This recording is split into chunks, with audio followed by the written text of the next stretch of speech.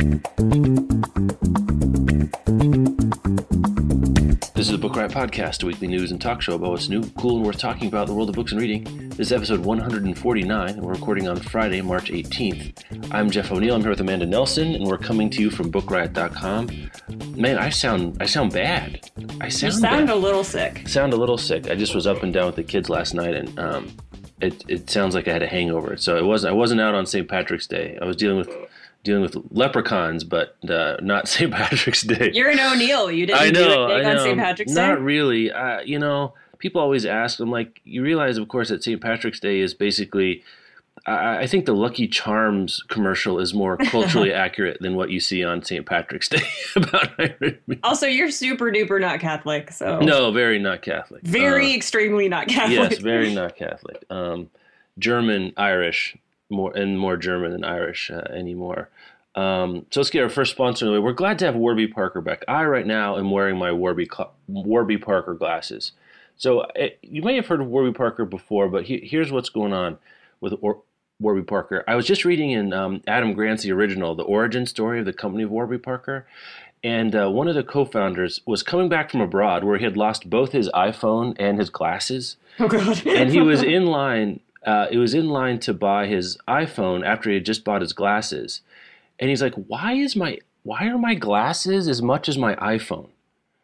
And he's like, this iPhone is basically a supercomputer you hold in your hand, and glasses are like glasses, that haven't glass and plastic, and there's machining that goes into them, and refracting and all those sorts of things I don't know anything about except to say the verbs.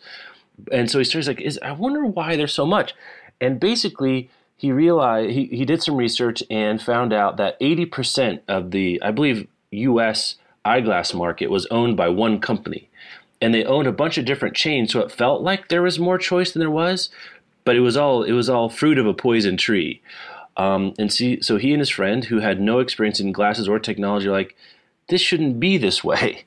So they started Warby Parker, and that's the value proposition. To be honest, they cut out the middlemen. There's no big retail stores to go to. They charge you a fair price for good glasses. Prescription glasses starting at $95, including your lenses. You can get non-prescription polarized sunglasses too, starting at $175. As that's the time of year we're all starting about sunny here in beautiful Kansas. You can get reading glasses, sunglasses. You buy them online. And one of the other features, they were pitching the idea to their friends, and like, would you do this? And everyone was like, no, I'm never buying glasses online, because as most of us know, it's pretty tricky to find a good set of glasses that you feel comfortable with. At least I know it is for me. And so what they found their breakthrough was, well, what if you could try them on and send them back? And suddenly they converted a bunch of their friends, and they thought they had a viable product to go forward. So whether or not you have pretty good eyesight, just need a little something, or you need basically, Hubble Space Telescope lenses, Warby Parker has you covered with a wide range of prescription options. Progressive lenses, for those who are looking for strong prescriptions, they do have ultra-thin high-index lenses, so they never look like, you're walking around with a space telescope on your face.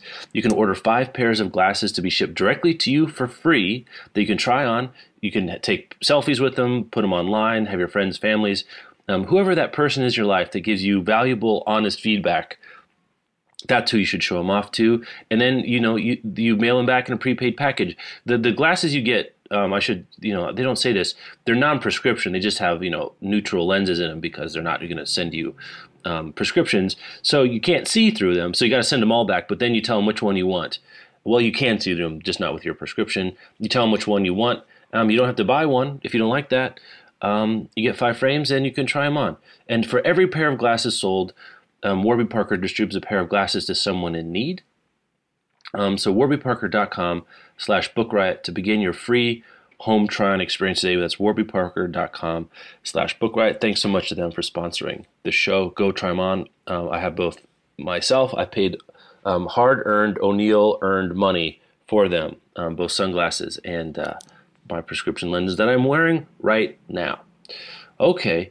Bit of a quiet week last week. I thought we'd just follow up a little bit about our discussion of J.K. Rowling last week. We got a lot of feedback about it, mostly positive, in terms of people understanding and following along with what we're saying. The discussion has continued a little bit. There hasn't been major breaking news. Rowling herself still hasn't commented, at least as far as I know. She's tweeting again. She is back, so she's. Are you inferring that she went on a hiatus because of this, Amanda? Is that what you were seeing? I don't know why you would get yes. Yeah. I was like, oh, she doesn't have a declarative opinion. Oh, wait, yes, she does. She's just trying to lead me by the nose down the wrong way. Anything else to add? I've been thinking about it a little bit. I don't have much else to add, but I thought we might just take a moment since we did get a lot of feedback, and it was one of our longer discussions we've had on the show. Yeah, no, I pretty much stand by everything that I said, so... That's it. Okay, good. So thank you all so much for your feedback. The conversation will happen. If there is some sort of follow-up or comment from her, we will talk about it when the time is appropriate. And it wouldn't be a show if there weren't some more Harry Potter related news. This one's interesting. Basically, the article in The Guardian talking about this new basically category that's been, I think books in this category have been around for a while, but sort of packaging it to call it griplit, because if we don't call something insert noun lit every 4 or 5 years or so, then the Bookternet doesn't know what to do. But this is basically calling griplit. I guess it would be psychological thrillers that are more literary and also are like by and about women. Is that what you understood for this? The last time I heard this genre talked about, it was called chick noir. Chick noir. And so I guess griplit is the new, less gross phrase. I mean, it's equally gross, but it's not as sexist, I suppose. I guess because it's gripping. Is that what it's supposed to be? It just sounds dirty to me. I don't know. So Nielsen BookScan shows that fiction sales were up 5.2% last year. And crime and thriller novels were 29% of the market, the second largest genre behind general and literary fiction, which was 41%. And a lot of that was Girl on the Train, because there's over 25 million copies sold of that genre, and Girl on the Train sold, I think 1.5 to 2 million on its own. 60, and here's why we're talking about it specifically in this context. 67% of this genre, griplit, is bought by women, with 25 to 34-year-old women accounting for the largest age in that category. They were 60%. That women in that age group were 60% of the sales group for Paula Hawkins' Girl on the Train. Just 17% of the sales of the novel were to men, 25 to 34. And the claim here is that these are the children of Potter, not literally, but sort of literarily the children of Potter, who were in the 12-year-old range when the first Harry Potter came out in 1997 and are turning 31 in 2016. So they're right in the middle of that range of 25 to 34. So I don't know. I mean, I guess they're sort of correlating. You can't causally. There's no one doing a survey saying, hey, you women buying griplit, did you fall in love with books reading Harry Potter? It's just sort of a linking two phenomenons that I guess people want to link, right? Harry Potter and why are people buying this particular genre? What do you make of this link? Does it seem like does it pass the smell test to you, or what do you think about this? I think that women who are 25 to 34 who are buying a lot of books these days are probably Harry Potter people. Right. Just like the numbers of how many Harry Potter copies of Harry Potter were sold and how many people in this country in that age range and in the UK read Harry Potter. I think the chances are good that if you've got a reader who's a woman and is 30, she probably read Harry Potter. I don't think that has anything to do with the sales of psychological thrillers. I think that Harry Potter made a generation of readers, and women have always been the driving economic force behind the publishing industry. We read more books anyway. We buy more books than men anyway. We finish books more frequently than men do. And so I think it's just a natural thing where Harry Potter created a generation of readers, that's continuing to spend. Now they have money, basically. Now they're in their 30s and they have money, and they're spending it on the big buzzy books, which, is Girl on the Train and all of the things that came after Girl on the Train. Before it was Girl on the Train, when these women were in their because I'm 31, so they're talking about me. Yeah. When I was in my mid to late 20s, I was buying Divergent. I was buying, they're buying John Green. They're buying all these big trends in publishing over the past few years. You can watch they're happening because women of this age are buying them and making them happen. So it's the same thing. Later in this article, they talk about how sales in nonfiction, sales of adult coloring books and books about clean eating are through the roof, and it's the same women. Yeah, and yet they make no connection to Harry Potter there. They're not right, because there's not. It's just, I mean, you don't like Harry Potter, and then that means you have some kind of pathology that you grow up and you like Gone Girl. Like that's not or you want to color stuff. Yeah, no, you just like books, and you're probably in the book world and open to whatever you're being marketed by the publishing industry. And right now, that's coloring books and Griplit and books about eating clean. That's what's trending right now, so that's what people are buying. And it doesn't do any. I mean, the other question I have is, I would like nothing more than to say that there was basically a baby boomer generation of readers that Harry Potter spawned. But I haven't seen any sort of longitudinal studies that there is a bump necessarily among the kids who came of age when Harry Potter was out. Maybe it's out there. I just haven't seen it. But I think you're right. I think this is just one of those things where this is the cohort that's buying the most books right now. And it doesn't, the genre of what they're buying doesn't seem to me to be related to Harry Potter.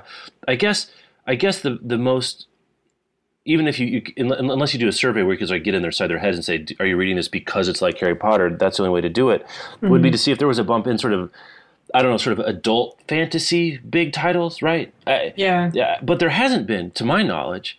I guess sort of Queen of the Tearling, and what's the other one I'm trying to think of? Like Ember and the Ashes, is that YA or is that for adults? That's YA. It's YA. So I just haven't seen sort of the Gerber Grow With Me plan of fantasy books sort of come along the line. So I'm not surprised that this cohort is buying the most books, but I think they sort of buy the most books, generally speaking, over the last 10 to 20 years. And I would like to see someone do a study and say, what, in 20 years ago, was it 40 to 54-year-old women buying the most books? And so this really is a statistically significant difference in the industry power of this age group of women. I'm just not sure. I wonder if they're just aging out of it. Like, it was Harry Potter that we were reading, and then it was, Divergent and the Hunger Games, and now we're getting into our 30s and we want to read about like unreliable narrators with drinking problems. Right. When you're in your early 30s, I wonder why you would be wanting to read about stuff like that. And then maybe when this generation, the Harry Potter generation, is in their 40s, we'll want to read about like whatever quiet domestic. Right, and when you're 60s, it's all going to be presidential biographies. And I already read presidential. I know. That was just for you, Amanda. That was a snark just for you. So it's interesting. I mean, total sales for books were up 3.7%, 2015 over 2014, and 6.5% by dollar amount. So not just volume, but also price up all the way along. And that also resonates. I mean, I don't know if our site especially is keyed into this demographic, because this is also, I was in sales meetings last week to get people to advertise with us. And 18 to 44-year-old women are our largest demographic, pretty significantly. And Book Riot readers, according to the surveys we've done of our own readers, but read 80 books a year and spend more than $400 a year on books, which is a lot. A lot. And I actually think that $400 spent on books is low, because I did that survey and that's about what I came out with a couple years ago. And then I actually tracked my buying the next year, and let's just say I was off. And it's I don't look, because my Audible subscription was one of the things. I just forgot that's part of my book buying. I just didn't account for it. I was actually thinking about individual books that I bought. So yeah, I think, and presumably we've also, some of you have been nice enough to do a reader survey for us. We're doing another one right now for the show. I'll put a link in the show notes. But have done some before, and a lot of you listening to this are in this age group and of this generation, I guess, if we're going to call it that. And if you haven't thought about this, I'd like to hear from you. I'd much rather be called the Harry Potter generation than like a millennial. Yeah, you're a millennial. I'm a little fuzzy about what everyone is at this point. But yeah, if you've got feedback out there for us about whether or not you think it really is a Harry Potter thing, or has Harry Potter got you into reading sort of in a basically a blank slate sort of way. Like I'm in on books, and it doesn't have to be like this. If you think there's something to this, email me, and I'll check it out. podcast@bookriot.com. Or if you've seen like a longitudinal study that looks at, if anyone's seen it out there about sort of book buying by generations, like is this really a epiphenomenon or not? I honestly don't know. My sense is it might be, but that's just my sense. Well, maybe Elena Ferrante will spawn the next generation of readers here. Nice. So Elena Ferrante, who wrote the the Neapolitan series? Yes. Is that what we're calling it? Yes. Apparently, her U.S. publisher Europa has announced that she will be spinning off the earlier novel, The Lost Daughter, into a children's novel, which will be narrated by the doll from The Lost Daughter. And the name of the book is The Beach at Night, which that's creepy. Is the creepiest non-creepy setup. Like it's about the beaches at night are creepy already, and dolls are creepy already. And so a narrating doll about something that happens at night on a beach. I don't like this, Amanda. I'm very upset. I'm so sorry. I don't like this. Not that I don't like it's morally inappropriate. Just that, like, this freaks me out a little bit. Very interesting move here. I'm surprised, I have to say, to follow. The demographic for this, like the audience for this book, is so specific. Like it's who is it? Like Italian 9-year-olds? It's people who have taken Ferrante fever to like a whole other level, because The Lost Daughter is not in the Neapolitan series. It's a book she wrote before these 4 novels. So you have to be so into Ferrante that you've probably read the 4 books in the Neapolitan series, and then you've gone back and read The Lost Daughter. It's like everyone went back and read Dark Places after Gone Girl, right? Right, that kind of move. And then you want what is a children's novel? I assume they just mean like a kids book, like a picture book, or an early chapter book. Like, but if it's illustrated, I don't know. I'm not sure. And so there's this image that Europa Editions tweeted, and I'm looking at it right now, and I don't know if this is an illustration from the new book or what, but it's a girl looking at a doll, and her her pupils are in the shape of cats. Mm-hmm. And she looks like she's been sobbing. Yes, or she's been sobbing, or she has been zombified or something, because she's like zoned out. Anyway, it's all very disconcerting. But I thought people out there might want to know about this. If anyone's read The Lost Daughter and would like to let us know on a creepy factor of sort of 1 to Chucky, where it falls in that line. I think Jessica Woodbury has, our contributor. Oh, yeah, we can ask her. We can ask her. So I'm not sure. This is a very unusual move for her, coming off a sensation. Though sometimes people do this when they come off a real big hit. They kind of do a weird, passion project or something unexpected. Rowling did this. Jonathan Safran Foer did something like this. He did that book where he like cut pieces out of another book to make a different book. I don't know if this is some way of sort of trying to get your head around how your career and public persona has changed. Though, if you're Ferrante, it really hasn't, because no one knows who you are. You don't have a public profile. Have you read the Neapolitan books? No, it's this summer. I think I've said on the show that I was waiting for it to no longer violate O'Neill's razor, and now it hasn't. And this summer I'm gonna go. I'm gonna go get them. And I think I'll just get them all. I was waiting for maybe an omnibus set or something. I don't think I'm gonna get that. So. I'm going to read them this summer. I'm very much looking forward to it. I don't know. I've told the covers look like they're summery books, like very bright Italian sunshine. Yes, I read the first one on a beach. Yes, there we go. Yeah. So there's that. Let's see. So the Harper Lee news continues to roll along. I was weirdly affected by this one, I have to say. I don't like it. We all, the Harry Potter generation and old men like me that came before, grew up, probably the version of To Kill a Mockingbird you had was this little lavender. Is lavender the right color? Yes. Yeah. Or rightish color. Light purple mass market paperback of To Kill a Mockingbird. I remember it distinctly. I think it's still in my boxes of books in the basement in our new place. And they killed it. We got that news last week, excuse me. I think after the show was over. And we were like, oh, that's a bummer. And, speaking of correlation and not causality, I don't know what's going on. We've sealed Harper Lee's will. I don't know if we talked about that on the show or not. I can't remember. I really can't do every single Harper Lee move back and forth. But the Harper Lee estate asked the judge to seal her will. It is sealed, so we don't get to see what's in it.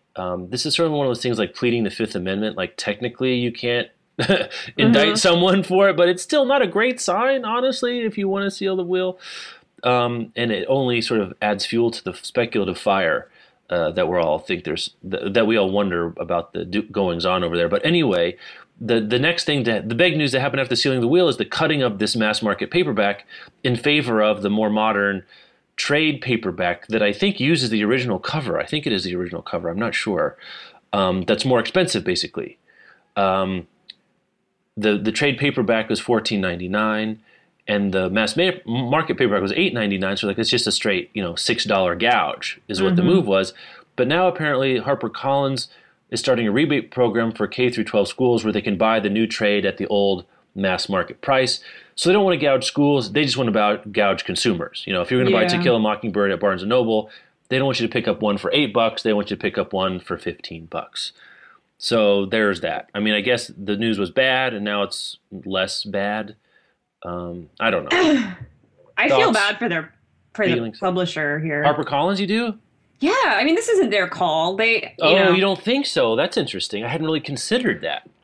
No, it's not there. I mean, it was the estate. They put up the license. HarperCollins put up the license for the mass market paperback for renewal, and the estate declined to renew it. Aha, I missed that. Oh, I see. I'm seeing that right now down in the story. So it was her estate's decision, the sketchy estate. Due to the wishes of the author, in quotation marks, as it says right now. Sure. If Harper Lee wanted the mass market paperback to be discontinued, she's had 60 years. I was just going to say the same thing. So on her deathbed, you know what? We've been underpricing this thing for 60 years. We got to get on this. I'm really concerned about my money, despite the fact that I've been living in the same house in the same small town and eating breakfast at McDonald's for my entire life. Yeah, I'm the Warren Buffett of literary riches. And at the end here, I'm going to be concerned about $4 per book. I tried to give, what was her name? Tanya Carter. I tried to give her the benefit of the doubt. I did too. You and I did. Rebecca didn't want to. And as in most things, she was ahead of us. I know, she was. I tried to think gracious thoughts about her because I don't like to assume the worst about people, but everything she touches, ever since Harper Lee's sister died, everything that this woman touches turns out to be shady as all get out. Yeah. Shady. Not one move is, boy, that is a magnanimous stroke of kind-hearted tenderness towards the world. It's all of it is, the special offer, which applies to only schools, is open-ended and will be evaluated on an ongoing basis. Well, that means, to me, get them while they're hot. She's the one who sued the museum in Monroeville. She's the one who shut down that play that they put on in that town. The Monroeville Museum, which had been open for 30 years, that Harper Lee had never said boo about. Sorry, something in my throat there. Wow. So there's that. I don't like this. For some reason, of all the moves, I guess maybe it says Harper Lee's dead, and now it just feels like, when Michael waits till his mom is dead to kill Fredo in The Godfather. I feel like this, you could sort of say Ghost of the Watchman, it's out, and maybe she wanted it out. This one, you can't really. The timing is so bad. The timing is just complete. And the wishes of the author are so obviously bullshit. You're just lying. You're just like, and poor HarperCollins. I mean, not literally not poor HarperCollins, because this is a giant bajillion-dollar conglomerate company, but they knew that the optics of this was going to be so terrible, and now they're taking this. They're taking this bite. They're eating the $6 per copy to send these to schools because they know that that's messed up. And when a giant corporation is bridge too far. You know what? I don't even think that's humane. You're on the other side of the river. What I want to know is if you could interview the estate and they said that Harper, this is discontinued the wishes of the author, and you got to ask just the next question of why, I think would bring the whole thing tumbling down, right? Because there's no answer to that makes any sense at this point. That Harper Lee was so out to lunch that she was like, wait, people are selling a mass market version. It's so beyond reasonable for everything we know about Harper Lee, for her to care one Alabama afternoon about this when she, for 60 years before, just hadn't. Yeah. So anyway, this one definitely goes in the file of goes on the witness stand in the great public trial of the estate of Harper Lee as pretty damning evidence, I would say. And it's just like so against everything. I mean, Harper Lee, she had a quiet life and she gave so much money away. Yes. You know, she was like, I just have to believe that she was such a better person than this move, which is, I mean, it's obviously just a money grab, and the people it affects most are school kids and the poor. So I mean, and the cynical, well, I mean, I don't even know if it's cynical at this point, but you know, I've read too many Agatha Christie novels recently, and the key to trying to figure out who did in Agatha Christie is like who benefits from the will. Mm-hmm. And put things together with the sealed envelope. I mean, my guess, if I'm half the detective Miss Marple is, the will says that the leader of the estate can pay the executor whatever it wants, right? Mm-hmm. You know, and like sealing the terms of the estate plus a squeezing of the market for dollars out of To Kill a Mockingbird, like this is not differential equations we're doing here to sort of figure out what's going on. They're very disconcerting. I mean, you know, if Harper Lee had said publicly 20 years ago, you know what, this would be a trade paperback and whatever, that's up to her. But at this point, it's just so terribly cynical. Very disappointing, I have to say. So I guess we just grit our teeth and bear it until 2086 when it comes into the public domain. Yeah, 2080 domain. Or you know what, go scoop up some used copies. This is one of those situations where avoiding the estate tax that you're paying basically for new editions is I think well within the moral realm here. Speaking of paying less, we're going to our next sponsor. It's Harry's is back again. So here's the deal. I joke about Harry's, but I'm not going to joke about Harry's today because buying razors at the pharmacy, in line, or on Costco or Walmart's a disaster. They're expensive. You know, often it's hard to get to them. And they're just really expensive, and you run out when you don't need it. You run out at the wrong time. You know, I've got a wedding to go to tomorrow, and of course I'm out of my razors, and my dad's out of my razors here where I'm at my dad's place. And if I was the only Harry's could have saved me if I were at home with this situation. You get good quality razors at about half the price you'd pay for the sort of the premium, manga shaped and designed razors you get, you know the razors I'm talking about. For $10 with the offer code BOOK, go to harrys.com. You get 3 of their expertly crafted 5-blade German razors, handles and shave cream for $10. It's usually $15. Offer code BOOK. You get $5 off.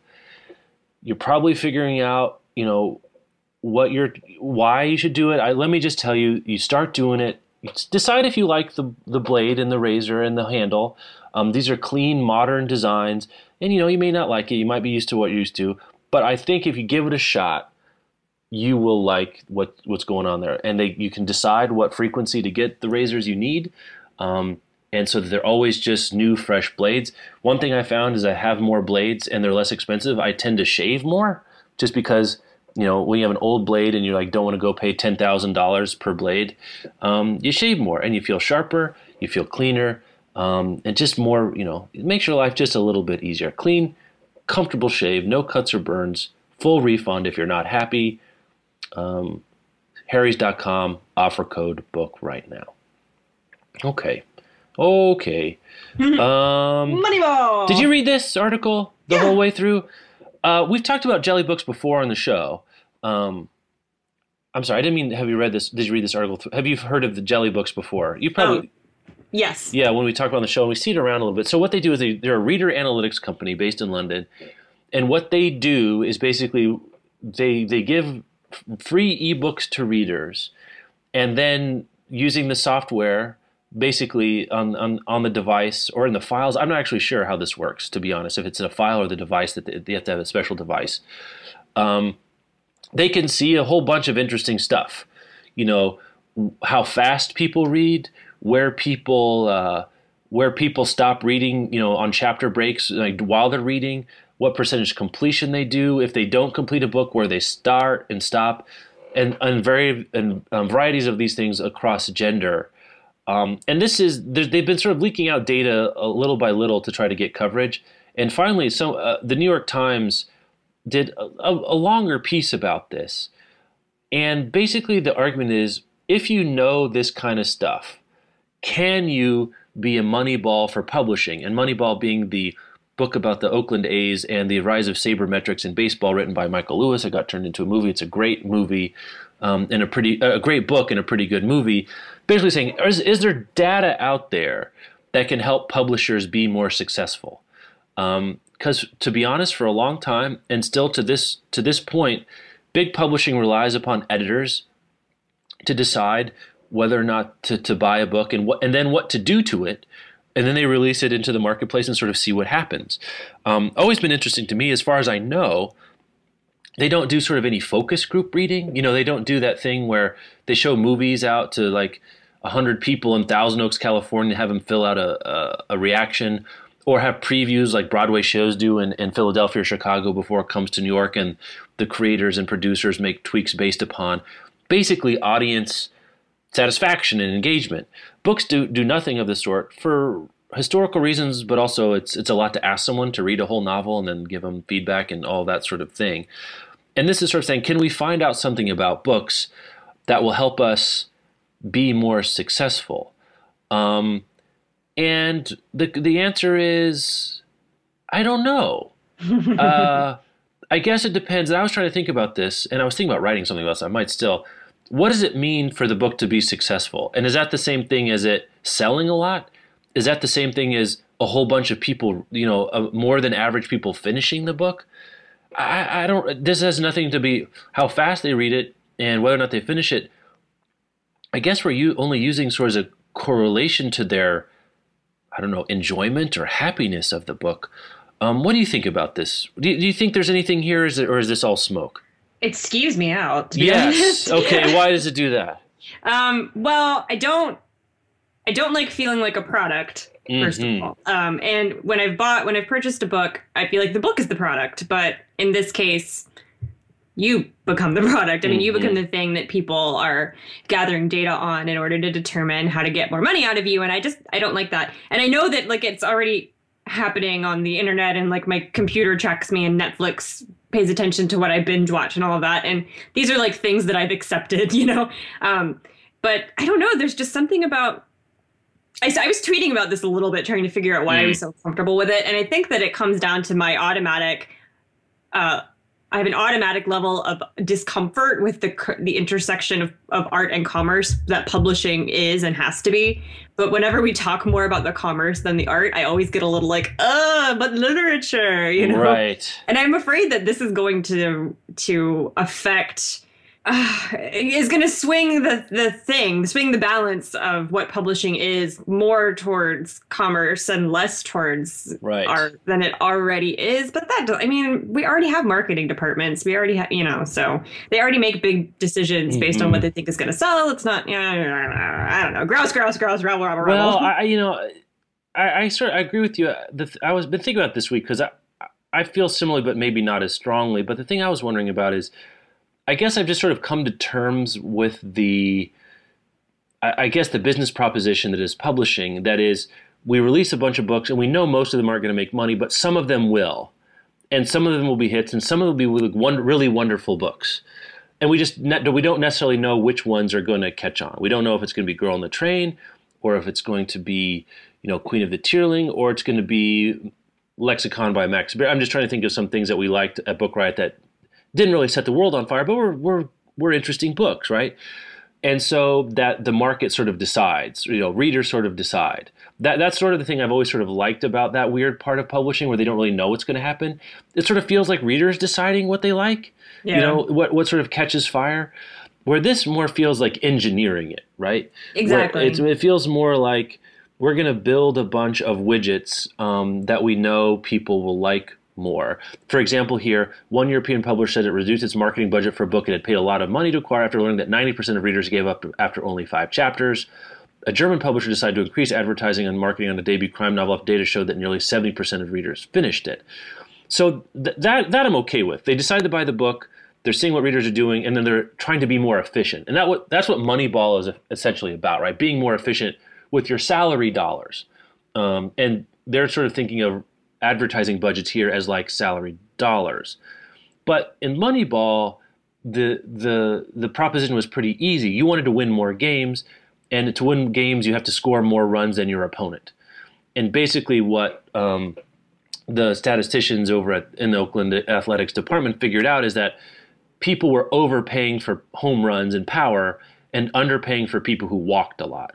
And basically, all sabermetrics on the offensive side of baseball boils down to is do not strike out. Basically, just don't strike out, and things will be a lot better. And I can see here that maybe if publishing could get rid of some of these, I mean, I don't mean to bang on it, it's just one that's in my head because, it got a big advance. Was if we could avoid the city on fires, right? Where we pay that would be good for both the art and the commerce. Where we pay a huge amount of money, and we spend a lot of money on advertising and publicity, and you take a bath on it. Maybe if they did fewer of those, they could take more smaller bets or more interesting books. You know what I mean? Like maybe you could save some of the salary for the underrated, but still makes money kinds of books. You don't have to spend a lot. You don't do a lot of advertising. You don't spend $1 million for an advance, but you can be a little more efficient with your dollars. My fear is that being able to know, if you could somehow know what books were going to sell, wouldn't you just get sort of an ocean of sameness after a while? Exactly. I don't want authors this is, slippery slope right. stuff, yes. But I don't want authors down the line making decisions about how they write their books based on data that, companies like this have provided their publishers. I want authors to write the books they want to write and then face what the market gives them, because that's how it's supposed to work. Right. That's how we've always done it. Because the dream book is the one that no one could, doesn't fit any preconceived formulation of what a book could be. And then, sort of almost teaches readers how to read it or gets readers to read along with it and becomes your next Beloved or becomes your next Infinite Jest, becomes your next To Kill a Mockingbird or something like that, where I don't think if you had sort of given it to a focus group of people, I mean, maybe you would have known, but you'd only know after the book was written, I guess. Whereas you don't want people going in with a blank Microsoft Word document saying, okay, well, I know that if you have a cliffhanger after page 5 and you have a buddy cop and you have a manic pixie dream girl, I'm sorry, I'm just pulling tropes out of a hat here, that then my book will sell, because I'm afraid that does lead to sort of like what you see in sort of pop music of the 90s of like 17 boy bands that all sing basically the same song, right? I mean, I guess that's what I'm concerned about, and I guess I don't know how much of that goes on already.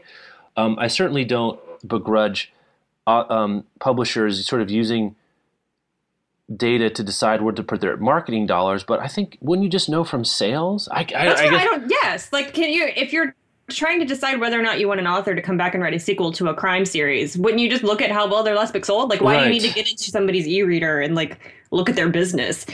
I don't understand that. I've got real privacy problems, and this is one of the reasons why I still continue to prefer print. I have no problems with ebooks, but like the combination of feeling like I'm being spied on and DRM makes me like, ugh. There's something so private about reading that I would just rather not feel like somebody, and I know this is, whatever, it's inevitable, but I'm still going to complain about it. I don't like the idea of having somebody looking over my shoulder and making marketing decisions based on whether or not I put a book down at a certain spot because I had to go pee, it's half of this are decisions that I make about what books I pick up and when I put them down or when I do or don't finish them have nothing to do with the book. They have to do with my life, and so it's like, I just have this fear that the privacy issues plus publishers making these decisions based on stuff that doesn't actually have anything to do with the book itself is going to do things to the marketplace of ideas that is publishing that aren't beneficial for readers or publishers or authors or anyone. Yeah, I think maybe that's just like, I don't know. Yeah, I think when I linked to this story the day before, the last time Jelly Books did this, I was like, I don't know. I guess I just should assume on my Kindle or on my iPad, whatever I'm reading is being tracked. I just never thought about it. I'm sure it was in one of those end user license agreements that I don't read that, we're going to use your data and sell it to the highest bidder, and also we'll give it over to the cops at the drop of a hat.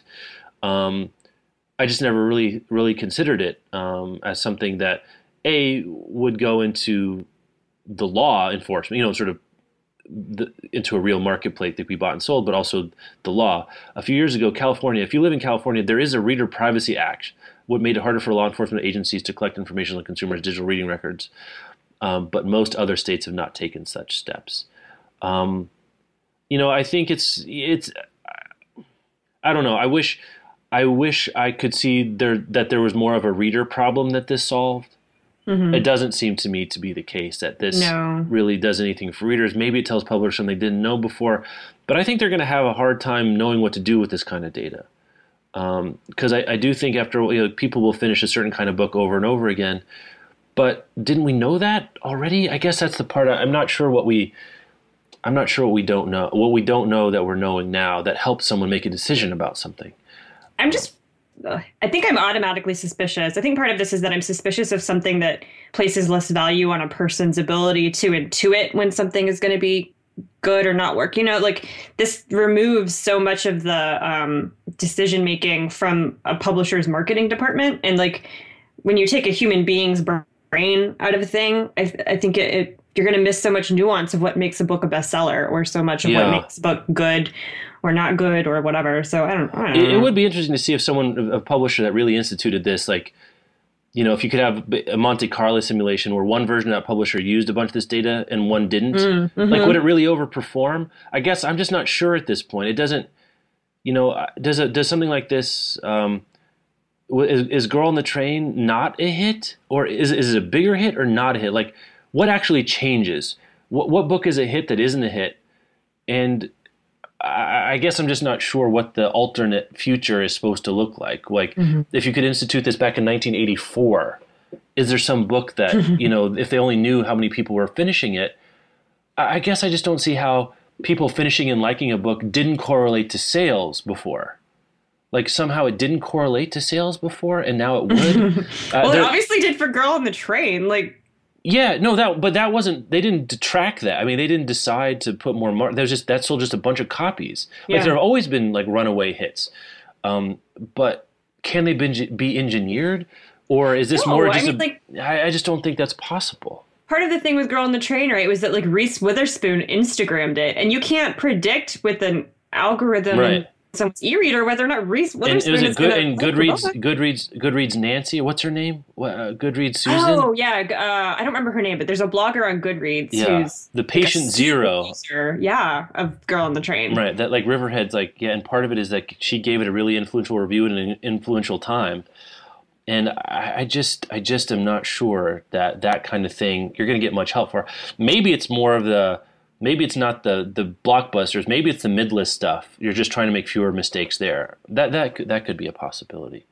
Your Girls on Fire, no, City on Fire. Speaking of successful books, the National Book Critics Circle Award was announced last night, I think. And this is one I guess when I more cared about awards, this was my favorite award, I have to say. Just because it was usually pick different stuff, and I thought differently of critics then than I did now. I'll leave it at that. But I was thrilled to see that Paul Beatty's novel *The Sellout* and Margot Jefferson's memoir *Negroland* were the headlining winners. Mm-hmm. *The Sellout* won for fiction, and Jefferson won for nonfiction. I'm sorry, for memoir. Pardon me. The nonfiction prize went to Dreamland, This True Story of America's Opiate Epidemic by Sam Quinones, I guess. I'm not great with Spanish. I'm so sorry. But I've had that book on my radar too, as I have watched Trump phenomenon through my fingers, like at a horror movie. I have sort of fallen down the rabbit hole of what's going on in uneducated poor white America. And one thing that's going on there is opioid addiction. And it's a huge problem. And that's something I knew from where I grew up even 10 or 15 years ago as a real problem. And so I have that book to see there. The Argonauts by Maggie Nelson won the Criticism Prize. Yeah, Grey Wolf. Man, they're such a good publisher. Yeah, I guess the biggest upset was Ta-Nehisi Coates' Between the World and Me was a finalist but did not win. The biography prize went to Romantic Outlaws, The Extraordinary Lives of Mary Wollstonecraft and her daughter Mary Shelley, which also I've heard wonderful things about, by Charlotte Gordon. And the poetry prize went to Ross Gay for A Catalog of Unabashed Gratitude. That would be an excellent show title. Congratulations to you for using a podcast episode title like sentence. Wendell Berry got a Lifetime Achievement Award. Yes. First book prize went to Kristen Valdez Quade for Night at the Fiestas. And Carlos Lozado, who I follow on Twitter, and he's a critic at the Washington Post, won the Balakanian Citation for Excellence in Reviewing.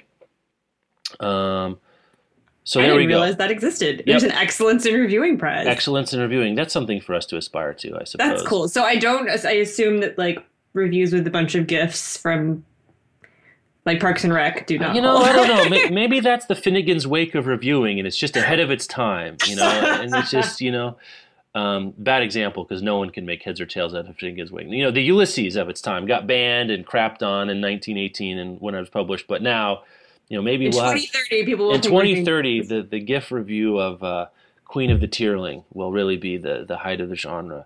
Pretty sure I actually did write that. Yeah, I know you could. That's why I said that. This is the kind of slate of winners that always makes me like this prize. Like every single one of these books I'm interested in, which I can't always say. And Negroland I still haven't got to, but I'm listening. It's next on my audio queue. I really like The Sellout. It felt like it came out more than last year, but I guess it was early last year. It came out ago. Any comments on any of those books? You're happy about the Argonauts, especially? It sounded like. I haven't read. I'm happy because I like Grey Wolf. And Grey Wolf. Yes. Get recognized, but the Argonauts is on. So I'm judging this best translated book. Oh yes, I forgot. You're in translation purgatory. Yeah, I have this stack of like books I've been sent in the past 12 months that I really want to get to when the prize is done, and that is at the top. So that will be probably one of my first reads after we're done with this prize. Lord, we're arguing about the long list right now. It's getting heated, let me tell you. So the next one we want to talk about, our last sponsor this week is a Tyranny of Petticoats. Yeah. And have you heard about this book? Yeah, Jessica Spotswood, who edited it, wrote Born Wicked, which is one of my favorite white novels about like witches, and it's very Handmaid's Tale-y. Anyway, that is nothing to do with this. A Tyranny of Petticoats basically is the subtitle is 15 stories of belles, bank robbers, and other badass girls. And it's YA writers who are writing historical fiction and fantasy, featuring a diverse array of daring heroines. I think Jelly Books, though, what may have created this book just for us to talk about on the show as a sponsor. Honestly, I mean, like this hits so many of the buttons. Dog sleds and ships, stagecoaches and trains, pirate ships off the coast of the Carolinas, to the peace, love, and protest of the 1960s Chicago. 15 of today's most talented writers of young adult on a thrill ride through history with American girls charting their own course. Let's see, some of the names you might know: Marie Lu. These are the ones I know, I should say, that I've heard of before. Marissa Mayer. Meyer, do you know? I think it's Meyer. Meyer. Leslie Walton, Robin Talley, Lindsay Smith, Beth Revis, Caroline Richmond, Caitlin Magoon, Catherine Longshore, Y.S. Lee, J. Anderson Coates, Andrea Kramer. Really awesome project, I have to say. Really awesome idea. Out now. Came out on March 8th. 368 pages. So you get sometimes when I see a short story, I'm like, short story collection, I'm like, it's going to be like 180 pages. But you will get excellent bang for your buck for this one. 368 pages, 15 stories. It also has a great cover, I should say. A great title and a great cover. So that's Tyranny of Petticoats. Go check it out now. Thank you so much for them to sponsoring the show. But seriously, you should have. That's right. I mean, not to put too fine a point on it. You did the right thing. Last story. Speaking of banned Irish books, boy, I didn't even have to set this up. Like Ulysses, this is one we followed the banned book saga, and I think I finally found a book banning that I was okay with. Oh yeah.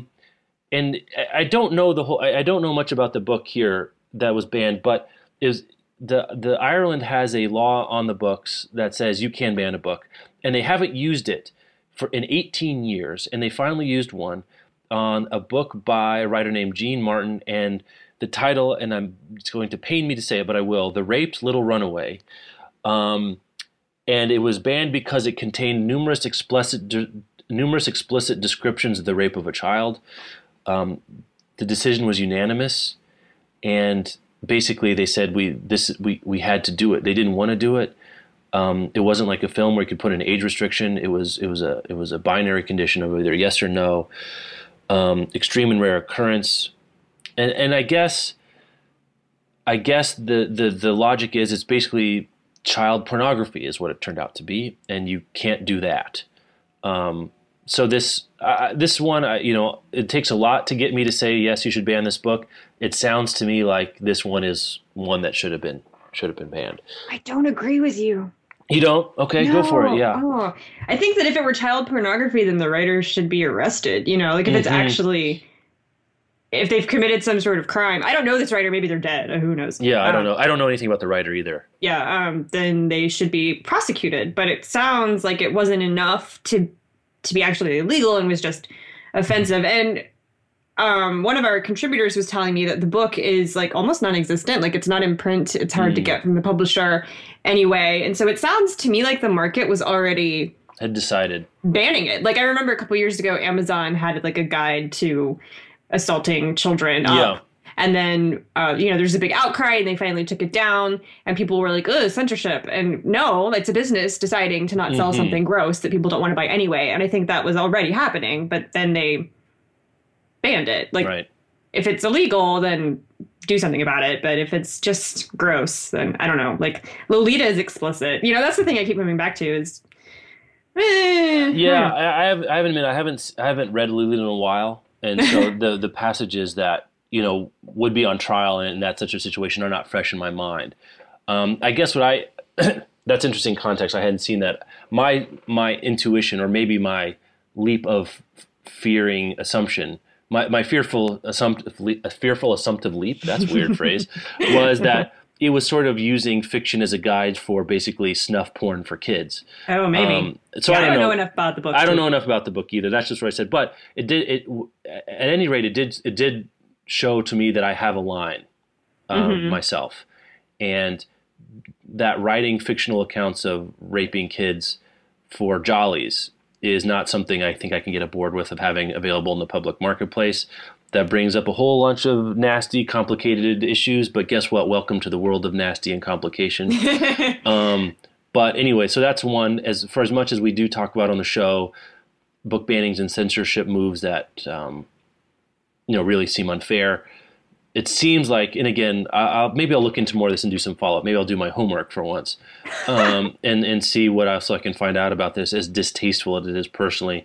But that's one where maybe there is a move to ban something. And I hadn't actually thought about your point about the criminality of it. That's a good point.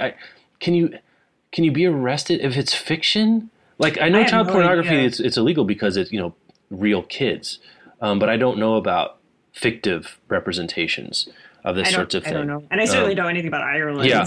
And I definitely am going to be Googling this from a computer that is not mine, because I do not want incognito mode. Yeah, incognito mode, like, I don't know, using a burner Chromebook or something like that I will throw away and burn immediately.